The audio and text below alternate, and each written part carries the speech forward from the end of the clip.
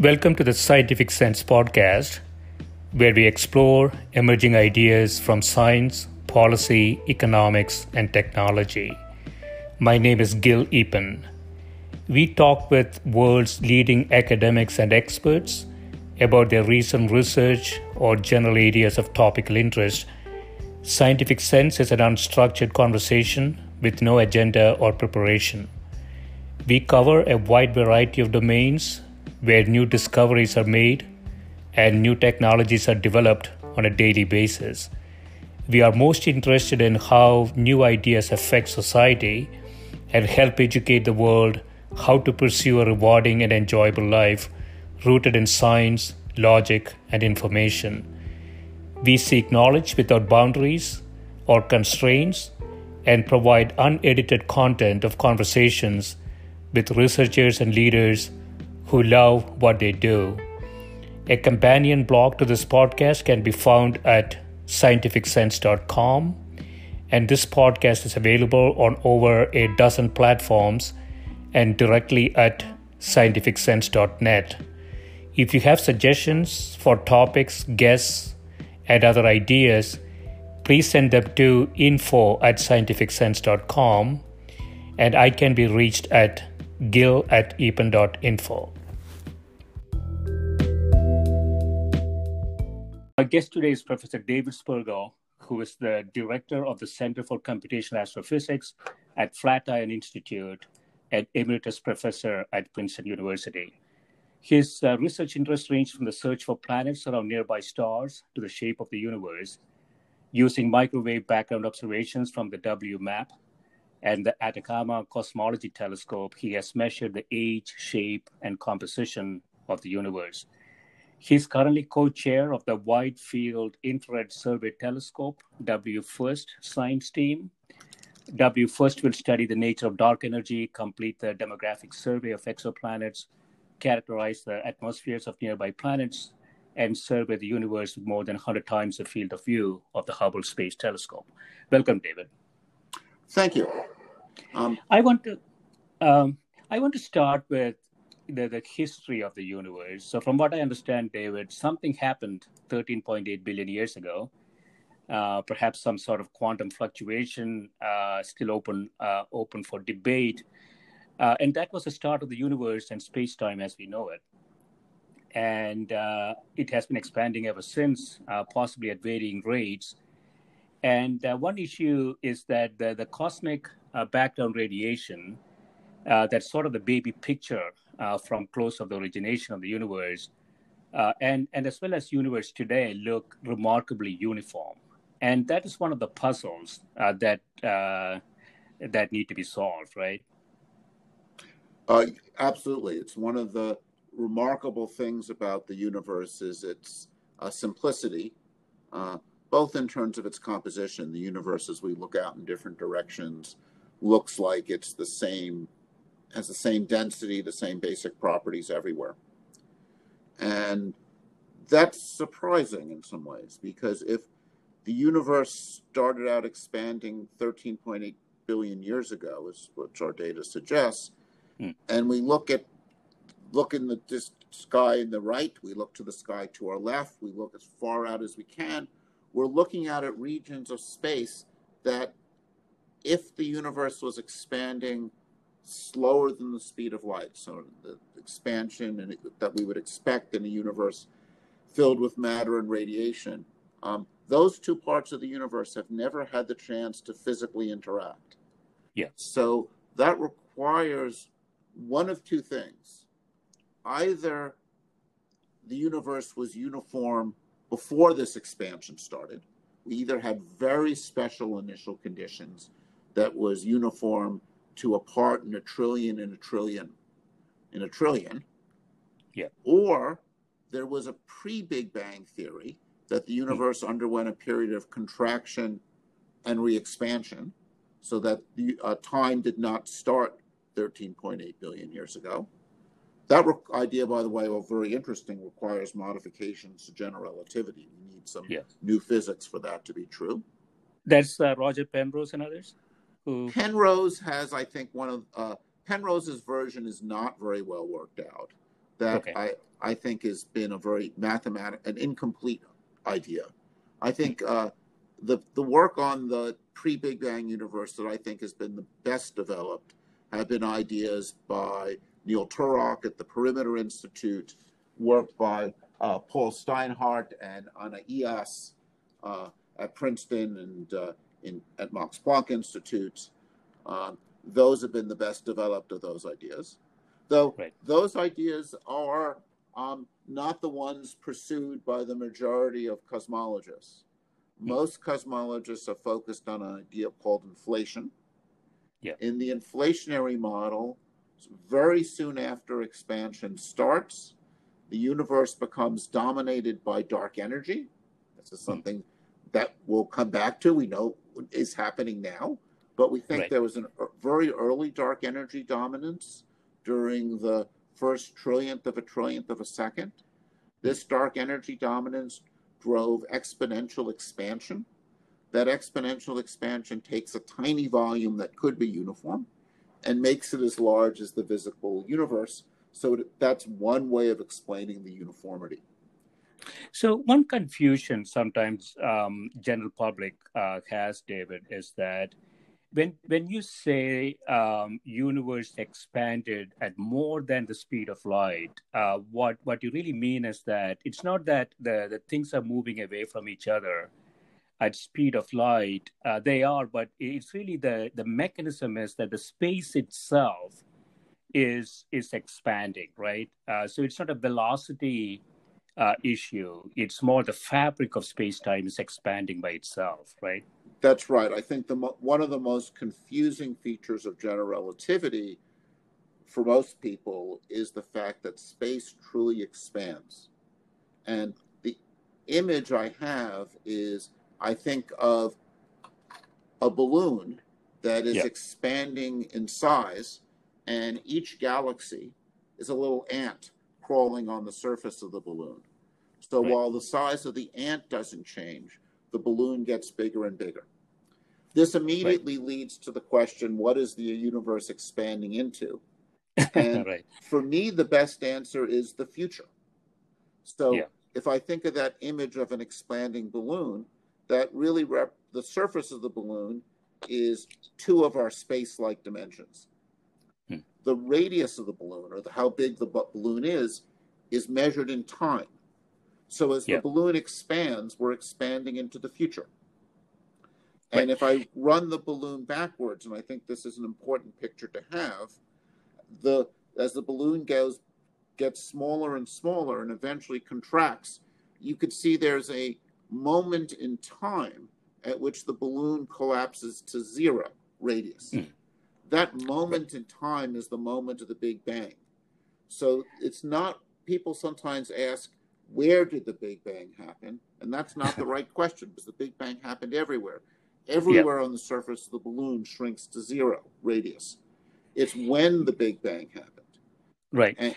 So that image really works for me, David. The only thing people, I think, need to think about is that that's sort of a two-dimensional picture. So we have to imagine that the surface of the balloon, now imagine that in three-dimensional, our brains are not really capable of running that thought experiment. So this is an abstract notion in two dimensions, right? That's right. It's a model of our universe that's a two-dimensional version. We would have to think about a three-dimensional balloon expanding in a four-dimensional space. And for most of us, that's very challenging. And it's really easy to see the 2D one. So think about it as if you're walking on the surface of the Earth, and you're only confined to the surface. You can't move up and down. Yeah. And it's a mathematical model that's a simpler version to visualize of what the equations describe, which is a three-dimensional surface expanding and things moving apart. Right.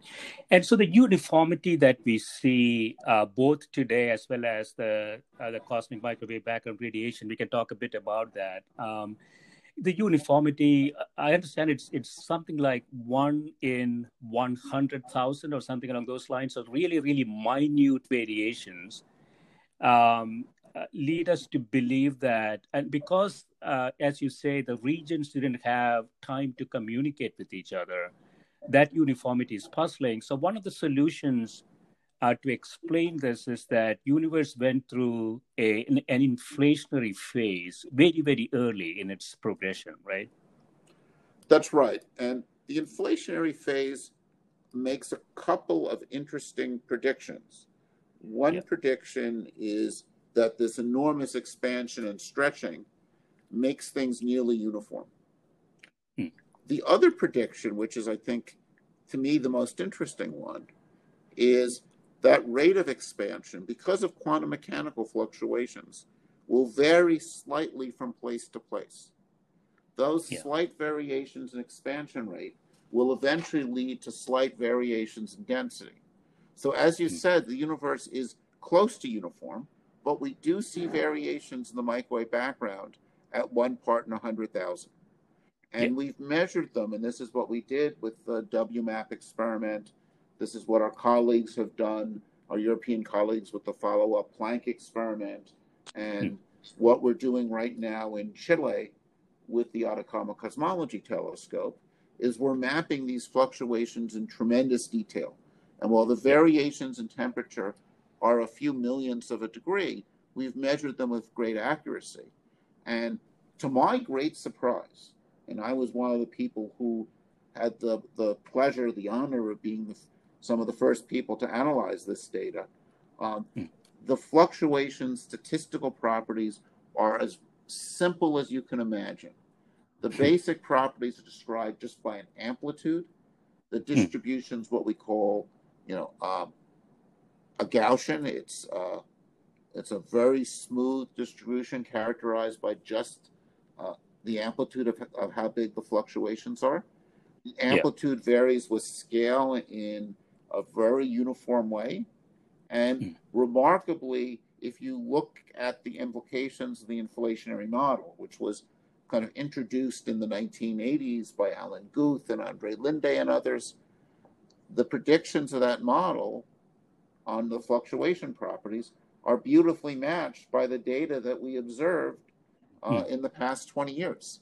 So this is one of the reasons that a lot of people take the inflationary model quite seriously, because it not only answers these questions that we had before we had the data in the microwave background about why the universe is so uniform, but correctly predicted the statistical properties of the fluctuations that we see on measured at tens of millions of independent points on the sky. Yeah. So so one issue perhaps is that certain parameters of the universe at least appear to be very finely tuned, and I guess the inflation. Does it make? Let me ask you in a question, David. Let it because of inflation, the initial conditions, whatever existed at time equal to 0, did not matter. At the end of that inflationary epoch, you would get what we observe today. So the initial conditions are not really fine-tuned. It's just sort of an after effect of inflation. That's right. If you start with a universe that is close to uniform, that has in order for inflation to happen, it can't be highly fluctuating. It has to be a patch of the universe that's relatively smooth. Inflation stretches things out and erases irregularities. Again, to go to that image of an inflating balloon, you can start with a balloon that has some ripples on it, right? And I pick up my balloon, uninflated balloon, it's not that smooth. But as I inflate and stretch the balloon, as I stretch it, it becomes more and more uniform. And that's what inflation does. It makes the universe more uniform as it expands. Right. And so we don't have a competing theory that gets anywhere close to inflation that sort of agrees with observational data. And if you accept that as the theory, then what sort of expectations of we are 13.8 billion years in time? how do you think this is, the universe is going to expand further and ultimately end? Well, this is a question we don't know the answer to, but we're trying to understand as best we can by measuring the expansion rate of the universe to high precision. At some level, in the context of the general relativity, there's two possible endings. And there's this famous Robert Frost poem, and about some say the world may end in fire, others say in ice, which was based on, I believe, discussions he had at the Harvard Faculty Club with Harlow Shapley, who explained to him the current ideas, I think back then in the 40s, about general relativity. Maybe been earlier. So the one possibility is that the universe expands faster and faster, gets emptier and emptier, colder and colder. So the universe in that case expands forever, but ends up eventually nearly empty, very cold. And that's sort of the cold death of the universe. The second possibility is that expansion stops, turns around and starts to contract. And just like the universe began with that at one point at the Big Bang, we can now think of basically deflating that balloon, and that balloon deflating and shrinking back to zero again. And that's what's called the Big Crunch. That's the Big Crunch. And that's as the universe contracts, it gets hotter and hotter. So that's the heat death of the universe. I was thinking, David, that in a lot of the ancient cultures, this was the notion that you have some kind of a periodic universe, that expands and then comes back to a big crunch and starts all over again. And we don't really have any data that tells us that is the case, right?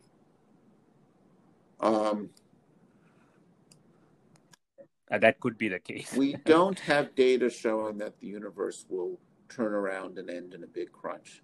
There are, as I sort of mentioned earlier, alternative models. And in the case of sort of a cyclic one of expansion followed by contraction, followed by expansion, and then contraction again, the most detailed ones have been developed by Paul Steinhardt and Anna Eos.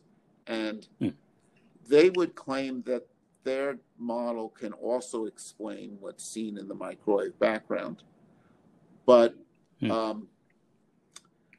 does require these modifications to general relativity. So that they are people working on alternatives that go along that path. One of the interesting distinctions is the inflationary model predicts during this period of expansion. And remember that different regions expand at slightly different rates because of quantum mechanical fluctuations. That process generates gravitational waves. And those gravitational waves have wavelengths that are the size of the visible universe. Now, one of the great areas of excitement in astrophysics has been the detection of gravitational waves by LIGO. So we've seen them on the scales of a black hole or scales of neutron stars. That's exciting and that's important. That's a few kilometers. But that's different from the size of the visible universe. So we've seen the few kilometer scale waves. We've not seen them on the scale of the visible universe. If the inflationary theory is correct, we should be able to see them. One of the most exciting areas of experimental cosmology right now is the search for gravitational waves in the microwave background. That's sort of the next big step in microwave background studies. If we were to see the gravitational waves, that would rule out this bouncing cosmology model and would be strong evidence for the inflationary model. And one way to do that is through polarization. That's correct. By looking at the distinctive pattern that gravitational waves produce in polarization. So when you think of polarization patterns, the picture to have is throwing down a bunch of lines. At each different point in the sky, there's a direction in which polarization points. That pattern, we can look for its symmetries. We can reflect it in the mirror. And if it looks the same reflected in the mirror as it does unreflected originally, that has what we call E-mode symmetry. It has this reflection symmetry. And I know that there was density produce reflection symmetry. Gravitational waves do not. They produce what we like to call B-mode polarization patterns. And we're looking for these B-mode patterns and have not yet seen them. But one of the big pushes that we're working on is improving our sensitivities by more than factor 10, close to a factor 100 over what we've achieved to date. And with that, the hope is we will see this signature from the very early universe of inflation. There was a bit of a false alarm, right? Was that BICEP in the South That's Pole? right. The BICEP experiment was looking for this. They saw something with the right pattern, but what they did not show was that the signal was there at many different wavelengths. And they were confused by dust. It's in a way, it's like looking out the window and thinking you see something exciting in the distance, but really it's just a dust smudge on the window. And their signal turned out to all be due to dust in the galaxy. Dust in our own galaxy. So it was stuff nearby. It was dust in our galaxy. I was one of the people who, as soon as the results came out, was very concerned that it might be dust in our galaxy based on the data they presented. They had a big press release, but weren't so careful about doing their analysis. And as more data came in from the Planck satellite, even with the existing data that was available before that, it was pretty clear that it was galactic dust. So this is something, so the Atacama Cosmology Telescope, that is still targeting to solve this problem? So the Atacama Cosmology Telescope is actually focused right now more on studying fluctuations on smaller scales in temperature and polarization, using that to measure the basic properties of the universe, its density, temperature, its composition, and so on. What we're planning to do is build a follow-on to the Atacama Cosmology Telescope called the Simons Observatory. It's funded by the Simons Foundation. And its goal will be to go after gravitational waves from Chile. And at the same time, the BICEP group is continuing its work, having learned to do this at multiple frequencies to detect dust. And they're also achieving increasing sensitivities. And there are several groups in the world also pursuing this. There's a group in China working in Tibet. There are plans to build next generation satellites. There's a Japanese group building a satellite called Lightbird that will likely have European and US contributions that will go after this by space. So an observation of gravitational waves at that scale, either through polarization or some other method, will pretty much prove inflation, right? Because you can't have that in other suggested theories. That's our current understanding, that this would really be the final piece of evidence for inflation having occurred. I think if we were to, right now, the data is very much consistent with the inflationary theory. It made a number of predictions, and what we saw in the temperature measurements are quite consistent with it. And with that, we've eliminated many other possibilities. One of the things that I worked on early in my career was the idea that cosmic strings, phase transitions in the early universe, could produce the galaxy structure we see today, the large-scale structure, and explain what's seen in the microwave background. And I looked at another set of ideas involving other phase transitions producing textures. And those were models that were worth considering. One of our jobs as scientists is to consider models, work out their implications, and see what they are. And sometimes the universe fits our models, and sometimes it doesn't. And I think it's equally as important to find the times when it doesn't as when it does. When it doesn't, you learn what models to discard and then move on. Yeah, yeah.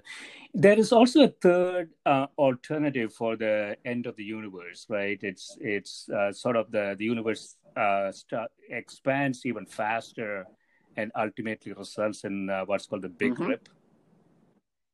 And so this is a situation where everything flies off and it gets ripped off. Space-time itself is getting ripped off, right? I mean, it seems very elegant to me, David.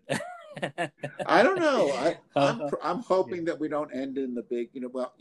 All of these things happen billions of years in the future. So right. So no one listening should worry that they will experience the universe being torn apart in the Big Rip. If you have, you've lived at least 5 billion years. So right. That's not, and it's not an immediate threat. 5 billion, that's all. So that is, in that scale, that's actually a pretty short time. So this will be sort of a runaway. It's a runaway expansion. Once it starts, it really takes off. But all right. So what happens, and this sort of brings us now to some of the things I'm working on now, is we want to know what are the properties of the dark energy. So one of the remarkable things about our current cosmological model is that it's both very simple and very strange. It's simple in that a model with 5 basic numbers: the density of atoms, the density of matter, how lumpy that early universe is, and how it varies with scales, those 2 numbers that come out of inflation, and the universe's current age. With those 5 numbers, I can fit all of the observations in cosmology, basically. That's all I need, and that's, lots of observations. That's a remarkably simple model. On the other hand, it's a strange model, in that it implies that the universe is mostly made up of dark matter and dark energy. Atoms make up only about 5% of the universe.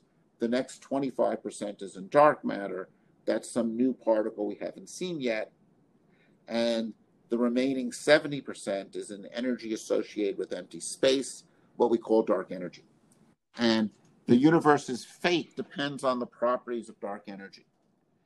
If the dark energy density stays the same with time, so as the universe expands, the energy in empty space stays the same per unit volume, that's a vacuum energy or a cosmological constant.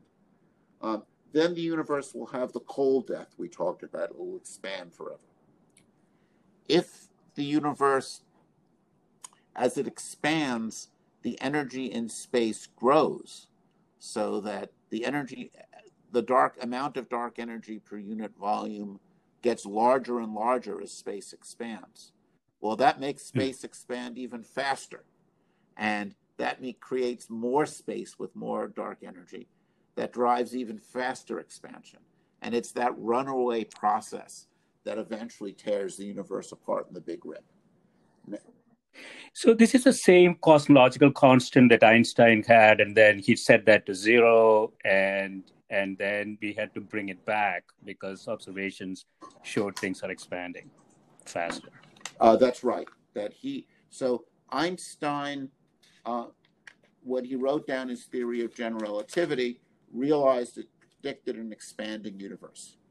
He wanted to stop the expansion because he thought that the data didn't describe expansion.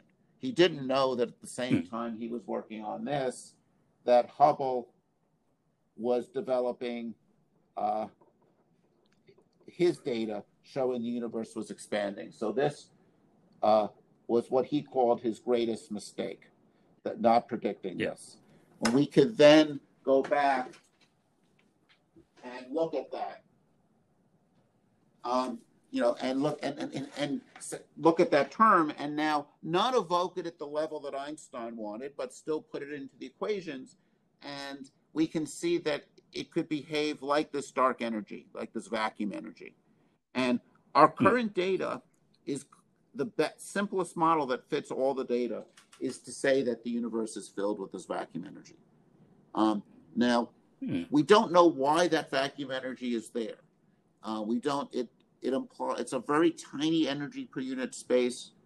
It's something that if we had a complete theory of quantum gravity, one of the things it should predict is that energy.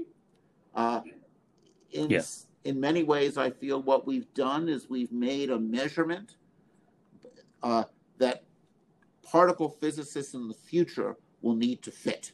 They will need to explain why it has that value. And we as cosmologists have laid down a challenge to our particle physics colleagues to explain why the universe has those properties. Yeah, and it's a big, like you say, big chunk of it, 70% of it. So it is, it's very unsatisfying from an understanding perspective, and so that makes it interesting. It's a big hole in our understanding that we don't know what that is. So, but one of to go back to this fate of the universe, we'd like to know how does the energy change as the universe expands, and what that requires we do is we measure the expansion rate of the universe quite accurately. And one of the things I've been working on is helping NASA to develop and build a new telescope. A telescope we used to call WFIRST, but we recently named the Roman telescope after Nancy Grace Roman, who was the first director of astrophysics at NASA, one of the real founding figures in the history of NASA, a real pioneer. And we were all very happy when we were able to name it after her. This is a pioneering experiment, we hope. So this is a mission that we're planning to launch in 2025. It's using a telescope that was originally developed for the U.S. military as a spy satellite, National Reconnaissance Organization. It's a Hubble-sized telescope, so in terms of image quality, except for the field of view is more than 100 times bigger, and for carrying out surveys, it can cover the sky between 100 and 1,000 times faster than the Hubble telescope. With the same quality image. So when I hope after we launch it, we will be able to survey the entire sky. So we will actually have an image of the entire sky with Hubble quality imaging when we're done. And you ran into a little bit of a funding issue, I gather. We have had, the James Webb Space Telescope, very challenging, very important project, has experienced a number of delays. As it experiences delays, it has cost overruns. The president has proposed several times to solve for those cost overruns by canceling the WFIRST mission.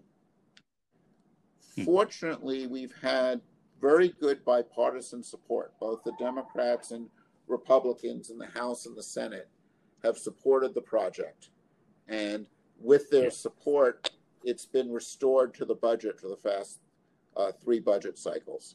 So we have been, with congressional support, fully funded and have managed to stay on schedule. This is an important thing because one of our primary objective here is really understanding dark energy, right? In Roman telescope. So the Roman telescope, I think of as having 4 main science programs. One is understanding dark energy. The other is it has a coronagraph that lets it image planets around stars and we will be a major advance in coronagraphic technology. So this will lay the groundwork for the ability for the follow-on telescope to Roman to be able to image Earth-like planets around other stars. We will not get to those sensitivities, but we might be looking at imaging Jupiter-like planets. And we have seen through other techniques thousands of these exoplanets, right? So will you be able to actually characterize them? So that's the third leg. So right now we've been detecting planets with missions like Kepler and TESS that are very good at detecting planets inside the orbit of Earth around other stars. So it's good at detecting other Venuses. We will be using what's called gravitational microlensing to detect planets. And this is a very powerful technique for detecting planets out like Mars or Jupiter or Saturn or Uranus, planets further out. So far we've been studying inner solar systems. WFIRST will study outer solar systems. And by combining that, we will have a much better picture of the demographics of extrasolar planetary systems, and be able to detect orphan planets. That's an exciting area where we have planets that were kicked out of their own solar system that we should be able to detect in large numbers. So that characterization of properties of planetary systems is our third leg. And the fourth leg is, you might imagine, if you can image the whole sky at Hubble resolution, there's a tremendous wealth of astrophysics, from studying nearby galaxies to planetary nebula to distant systems, that we will learn about with the WFIRST telescope. I think it will be a very worthy successor to the very powerful Hubble telescope. Yeah, a lot of very important objectives. So if you have a brighter star, David, so the habitable zone, as we call it, for life, it could extend further out, right? So we haven't been able to look there, but Roman would be able to do that. That's right, because we'll be able to do direct imaging of stars regardless of their brightness. Much of the way we've detected planets is through either radial velocities, which you can't do around some of the more massive stars because of the properties of their atmosphere, to looking at occulting planets, and those are always quite close to the star.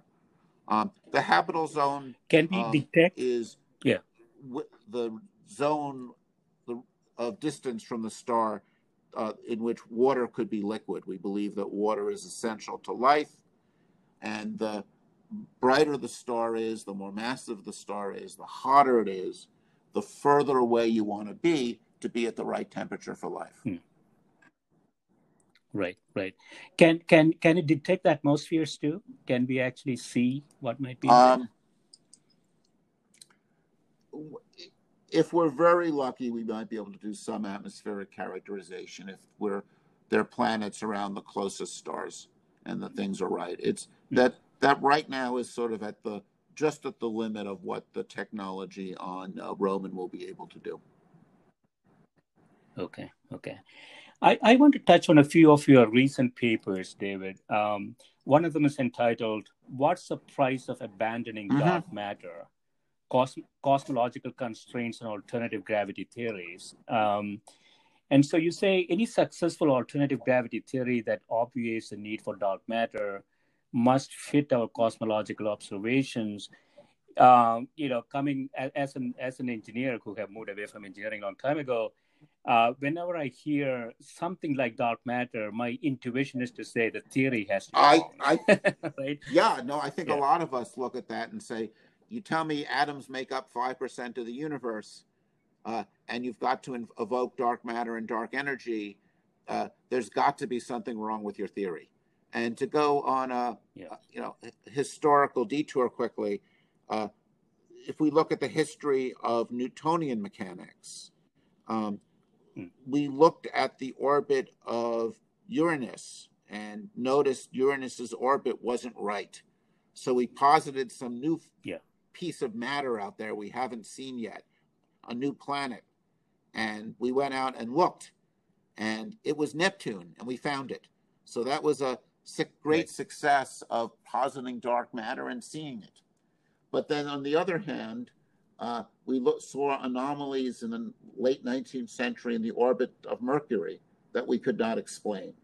And some astronomers invented a new planet, which they named Vulcan, which was supposed to be inside of Mercury. But that new planet didn't exist. Instead, what we needed was a new theory. And that new theory was general relativity. So when general relativity now predicts the existence of dark matter, a lot of people ask, could that be telling us now that general relativity is failing? And the point of our paper is, well, if you want to replace general relativity with a new theory, that new theory has to get lots of things right. It has to get right the expansion of the universe. It has to be able to explain the gravitational waves that we saw from LIGO, and the fact that the gravitational waves that LIGO detected from a neutron star merger arrive the same time as the light that we store from the star. So with the speed of gravitational waves and the speed of light have to be very close. That's a very restrictive, that's predicted in general relativity, but most alternatives to general relativity do not predict gravitational waves. And if they do not predict that they move at the right speed. So you have to go through that hoop. The hoop that we wanted to emphasize in our paper was that when we look at the microwave background, we're seeing the universe 380,000 years after the Big Bang. That's showing us the large-scale distribution of atoms. Shows what they look like early in the universe's history. When we look at galaxies today, we see how atoms are distributed on large scales. If I have an alternative theory, it's going to have to explain how to get from what we see in the microwave background, the universe's baby picture 308,000 years after the Big Bang, to what we see today. And any theory that does that, what we tried to do in the paper was develop the mathematical properties of the theory. Any theory that does that would have to have certain properties. And one of the properties that we show is that the strength of gravity would have to vary with scale, so that it was sometimes gravity was attractive at one scale, it was repulsive at another, then attractive at another, and it would have to keep changing signs. The behavior of gravity in any alternative theory would have to be very strange. So any replacement for general relativity would seemingly have to be very contrived. And we wanted to sort of clarify how difficult this hoop was to go through. Right. Yeah. And very complex. And so you have another paper here, David, identifying the degeneracy of dark matter, dark energy interaction theory space. And here you're talking about the cosmological constant.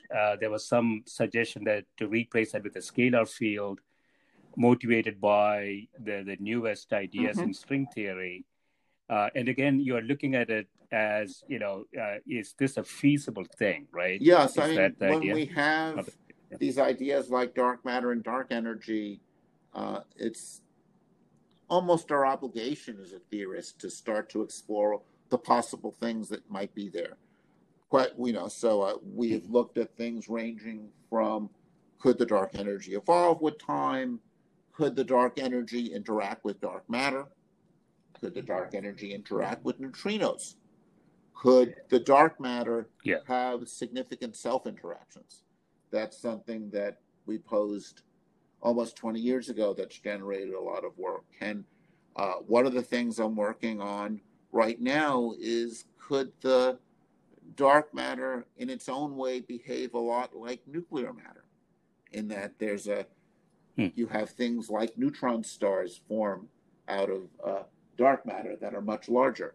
So we've been, in a series of papers, I and other people, and many other people are working in this area, explore ideas on what the dark matter and the dark energy properties might be, primarily with the goal of, understanding the possibilities of the theory, but really ultimately thinking about what are the smoking gun observations that will convincingly show what's going on, right? To go back to the history of astronomy in the late 19th, early 20th century, we either would like to predict where Neptune is, where the dark matter is, and have an observer go and detect Neptune, or if we have a theory like general relativity where we have an alternative, we'd like to predict a decisive observation. In the case of general relativity, that was the eclipse expeditions of 1919 that showed the bending of light by the sun, one of general relativity's novel predictions, whose confirmation really meant that in 1919, physicists started to take this remarkable idea of Einstein's very seriously. There was something in the news, I believe, David. I think this has been kicked around for a while. The idea that there were a lot of primordial black holes, small ones perhaps, that is really the substrate for dark matter. Is that something that is possible? One of the plausible candidates for dark matter is lots and lots of primordial black holes produced in the very early universe. There has been a very active program over the past almost 30 years of exploring this idea. We've ruled out large ranges of masses. So if the mass was of order the mass of the sun, we would see it through gravitational microlensing. If its mass was 1 million times that of the sun or bigger, it would have effects in our galaxy and in dwarf galaxies and in the Lyman alpha forest that we would have detected. So I think we can rule out very massive black holes. If the mass was extremely light, less than 10 to the 14 grams or so, I think is the cutoff, a light black hole would have actually evaporated by Hawking radiation, so it would not be around anymore. So it has to be in between those two numbers. There's debate about whether there are black holes between that minimum mass and, say, the mass of the Earth would be allowed. People discuss detecting them through X-rays, detecting them in other ways. So there's an active debate whether it's a viable black hole, a viable dark matter candidate. This is somewhat unrelated, but there was some excitement about the Planet 9 is actually a black hole. What is your feeling about that? I'm not yet convinced that Planet 9 must be there.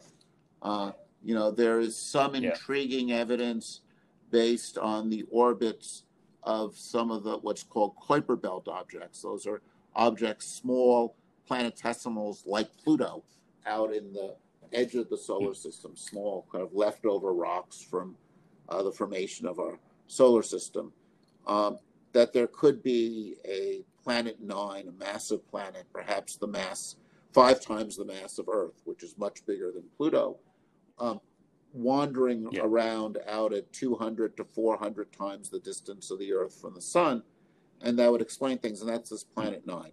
All we can do is see that it's there through its gravitational effects. So that could be a black hole. I think it's far more plausible because we've never seen black holes of that mass. We do see around other systems lots of planets of order 5 Earth masses. We know that our solar system is nearly full gravitationally. If I put in a 5 Earth mass planet to say between the orbit of Uranus and Neptune, it will get ejected from the solar system and might end up far out like that. So it's a plausible idea. We're actually actively looking for Planet 9 right now with our microwave background satellite and a telescope in Chile. So the Atacama Cosmology Telescope, which is primarily studying the microwave background, is scanning the sky at microwave wavelengths. If there was a Planet 9, it would be emitting in the microwave. So one of my colleagues, Sigurd Ness, has been combing through our data, looking for Planet 9 in the microwave. Once the Rubin telescope, a large optical ground-based telescope that's surveying the sky, goes online, it will be surveying much of the sky from Chile and starting just a couple years, and it will be able to detect Planet Nine in the optical. So I think if it is out there, and if it is a planet as opposed to a black hole, we will be able to see it directly within the next few years. So I think, I would say it's plausible. I mean, I would give basically even odds that in the next decade, we will see a newspaper headline, Planet Nine detected. Yeah, you're also doing a lot of work actually applying machine learning techniques. So all of these experimental things are going to generate tons and tons of data. And unlike maybe 10, 15, 20 years ago, we can now deploy machines to maybe comb through that and look for patterns and even create hypotheses and learn from it, right? So I was looking at one of those papers, David, predicting the long-term stability of compact multi-planet systems, where you say you combine analytic understanding of the dynamics in a two-planet system with machine learning techniques to train a model capable of robustly classifying stability in compact multi-planet systems over long timescales of orbits.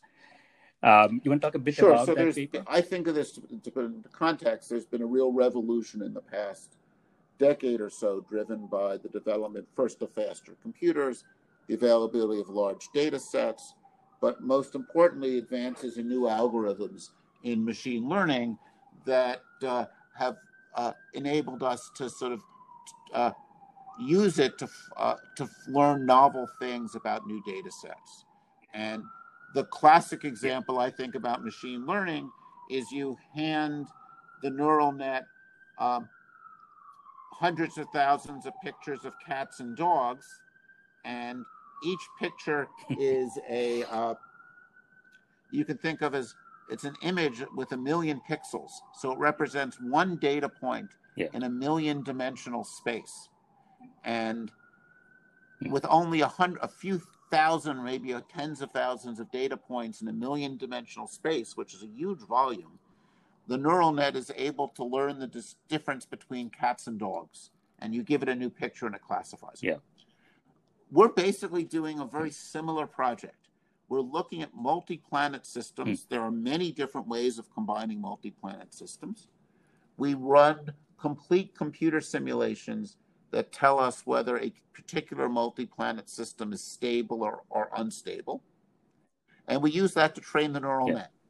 And just like the neural net can distinguish between cats and dogs, it can now distinguish between stable and unstable planetary systems. So just like anything else, just like you said, a supervisory machine learning technique, you say these are stable, these are not stable, learn from it, and then go look for a new one and assign a probability. That's right. Now, the advantage we have in physical systems like this is we sort of have 500 years of physical or 400 years of physical understanding since Newton. And so we've been thinking about the planetary stability problem for a long time. So we know that there are useful ways of thinking about it, things like resonances and things like that. So when we train the neural net, we train it on information that we already know is valuable. So that and this is one of the,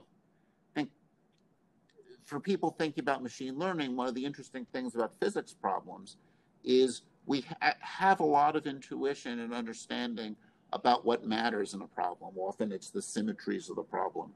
And then you want to structure your neural net so it takes advantages of some of this information. So you could actually sort of envelop the raw data with some human annotated features. And then make it learn. So that could be the downside. Obviously, sometimes is we bring some biases. So this is the discussion I've had many times with people who work on machine learning. Is the lesson they've learned from areas that are more uncertain. If we're looking at applying machine learning to something like our understanding of COVID, which has been evolving and growing with time, you don't want to be driven by your biases. But as a physicist, we know that mass is conserved, angular momentum is conserved, the universe is symmetric under rotation, and those things we've tested, depends how you quantify it, but at parts in the billion or trillion level. We have kind of a precision understanding of the symmetries of nature that we know our data is not going to violate. And so we feel pretty comfortable taking advantage of those symmetries and using summary statistics based on those symmetries to describe what's going on. Yeah. It's an exciting area. So in conclusion, David, I know that you're intimately involved with the Roman telescope project. If you look forward 5 years, 10 years, what would be sort of the discovery that you would be most excited about? Well, from the Roman telescope, what to me would be the most exciting result is to see that dark energy is evolving with time, that it's not a constant, and that we're seeing it either grow with time, suggesting we need to worry about a big rip eventually, or shrinking with time, suggesting that this period of dark energy dominance is but a stage in the universe's evolution, and different things will happen in its future. Either one of which would be incredibly exciting, would give us new insight into the nature of space-time. So to me, it's certainly not a guaranteed result, but to me, would be the most exciting result I think we could hope for. And the horizon is like 5 years. Is that you would start getting data in that time frame? It'll take longer, of course, to get the data, to analyze it. If we see something that dramatic, it will take several years of data to be really convinced that's what's going on. But we're moving there, moving towards it. Excellent. Yeah, this has been great, David. Thanks so pleasure. much for spending time with me, and good luck with all this research.